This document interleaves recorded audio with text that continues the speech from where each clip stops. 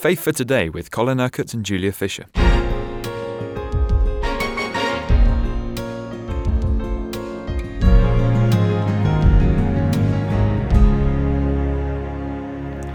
We're looking at Ephesians, such an exciting week of programmes already, Colin, and we're using your new translation called The Truth. And it's coming over in such a fresh way. You reminded us through the words of Paul yesterday that God has already blessed us. He's not going to. He has already blessed us. And you asked the question at the end of yesterday's programme, therefore, what is our role? And I think the problem is, we can read these opening verses of Ephesians in editions that are very familiar to us, and there is so much there that we don't necessarily stop to unpack it. Well, we almost skip the first few verses, don't we? Yes, I mean it's almost too much to take in, and what I've sought to do in this translation is to unpack it and just to explain it. Because that is good translation. Good translation is not just translating words from one language into another language. It's taking what the words in the first language mean and translating it into words in the second language that explain what it means. That's good translation. So we pick it up in verse 11. We were chosen to belong to Him, to belong to Christ. This was God's plan from the beginning, and He works out everything so His will and His purposes are completely fulfilled. Now, I love this verse because one of the things that God makes clear throughout the Old Testament as well as the New Testament is that God will ensure that all His plans are fulfilled. Nobody, nothing, the devil, no created power, no demonic powers, no opposition can prevent God from bringing everything to the fulfillment of His purposes. In other words, if we're Christians, we are on the winning side. It doesn't matter what we have to face. It doesn't matter what situations we have to work through. The outcome in the end will be victory. And that's why in the book of Revelation, right at the end of the New Testament, when the Spirit of God is writing to the 7 churches in Asia Minor, at the end of each of those is this phrase, to he who overcomes. In my translation it said, to he who is victorious. God will give. And there's various gifts that God will give in each of those 7 letters. But you see, the great thing is, Julia, that we are overcomers. We are victorious if we're living in the revelation of who we are in Christ and of all that God has blessed us with in Him. As long as we don't give up, in other words. No, that's right. We persevere, we don't give up. And we know that whatever part God has for each one of us in this overall plan, this great cosmic plan that He is working out, He will ensure that we fulfill our part in that, so long as we continue to trust in Him. To do what Jesus said, abide in me and I in you. Go on living in me and I go on living in you. And then we can be sure that God will bring us to the fulfillment of everything that He has planned for us. It's interesting that you talk about the cosmic plan, the big picture, because maybe many Christians don't carry this big picture in their mind. Oh, I'm sure that's true.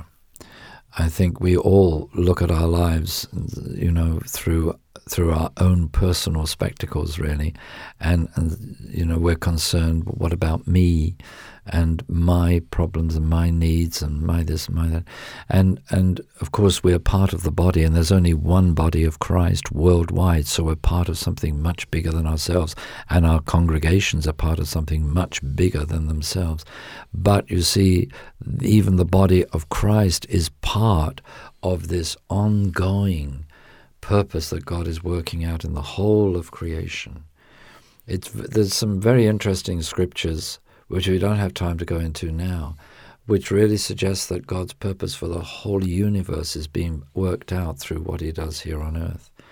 Now, that's incredible, really, when you think how small the earth is compared to the whole of God's creation. But somehow it's significant what God is doing with mankind. It has that cosmic, that universal kind of application and effect. So I think those are things we probably can't understand, really. But it's revelation that the apostles received from God. So I believe that in some way it's true. But if we get back to Ephesians 1 here, Paul says in verse 12, all this is so that we who first put our hope in Christ might live for his praise and glory. Now, he's talking about the original people in the church who would have been Jewish. They were the first to put their hope in Christ.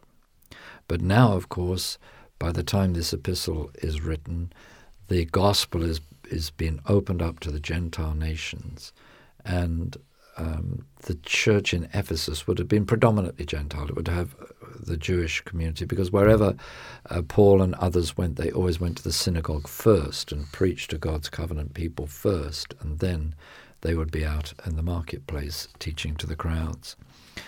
So he says, you also, like us, were placed in Christ. Now, this is the whole point. When were we placed in Christ? Well, Paul answers that question very, very clearly in verse 13. You also, like us, were placed in Christ when you heard the truth of the gospel of salvation and believed. Didn't happen when water was poured over your head as a baby. It didn't happen because you were brought up in a Christian family. Didn't happen because you went to church for X number of years. It happened when you heard the gospel of salvation and believed. Then, and if you believed, you would have turned to the Lord with repentance and faith. You would have given your life to Jesus. You would have been forgiven of all your sins. You would have been made holy and blameless in his sight, so that then you could be incorporated into Christ. Then he marked you, Paul says, in a very special way by placing his personal seal upon you. What is that personal seal? You know, it's like God's stamp of approval. He gave you his own promised Holy Spirit to live within you. The gift of his Spirit is a deposit from God that guarantees our inheritance and keeps us as those who are his possession, living in the power of his redeeming love. Now there's a lot there. Let's just unpack that a little bit. The gift of his Spirit, this is the Spirit of Christ, this is the Spirit of God, this is God himself, because God is Spirit, God himself coming to live in us.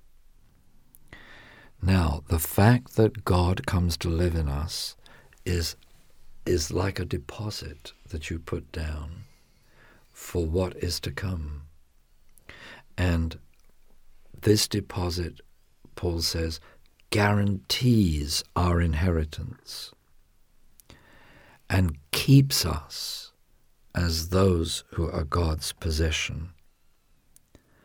Keeps us for all eternity, now and beyond this life, living in the power of his redeeming love.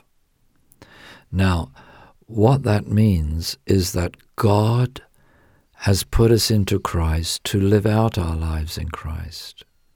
And Jesus says, you will remain in my love if you obey my commands.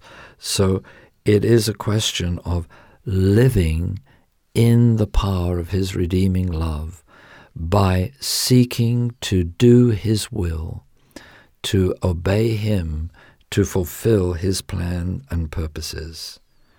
And so Paul says, yes, that we might live for his praise and glory. How do you tell a Christian from a non-Christian? A Christian is someone who's living for the praise and glory of God. A non-Christian is probably living for his own praise and glory. But a Christian is living for the praise and glory of God. Wonderful. And then Paul addresses the Ephesians and says, "Ever since I heard of your faith in the Lord Jesus Christ and the way you love your fellow saints, those who also belong to him, I have been continually thankful that you also share in his life." Here are the two principles that govern our lives as Christians: the faith and the love.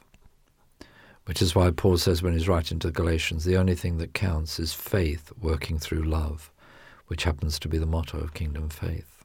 Faith working through love. And here Paul is making it very clear that he has heard this. This is the reputation of this church in Ephesus. There are people of faith and a people of love. Sometimes you hear of churches having a reputation for love, but actually there isn't that much faith, or faith and there's not that much love. But God's purpose is for these two to be working together. We're people of faith, but we're also people of love. And that really expresses what the ministry of Jesus himself was all about: faith and love. You've been listening to Faith for Today, presented by Julia Fisher. This program is sponsored by Kingdom Faith. For further information, visit our website, kingdomfaith.com.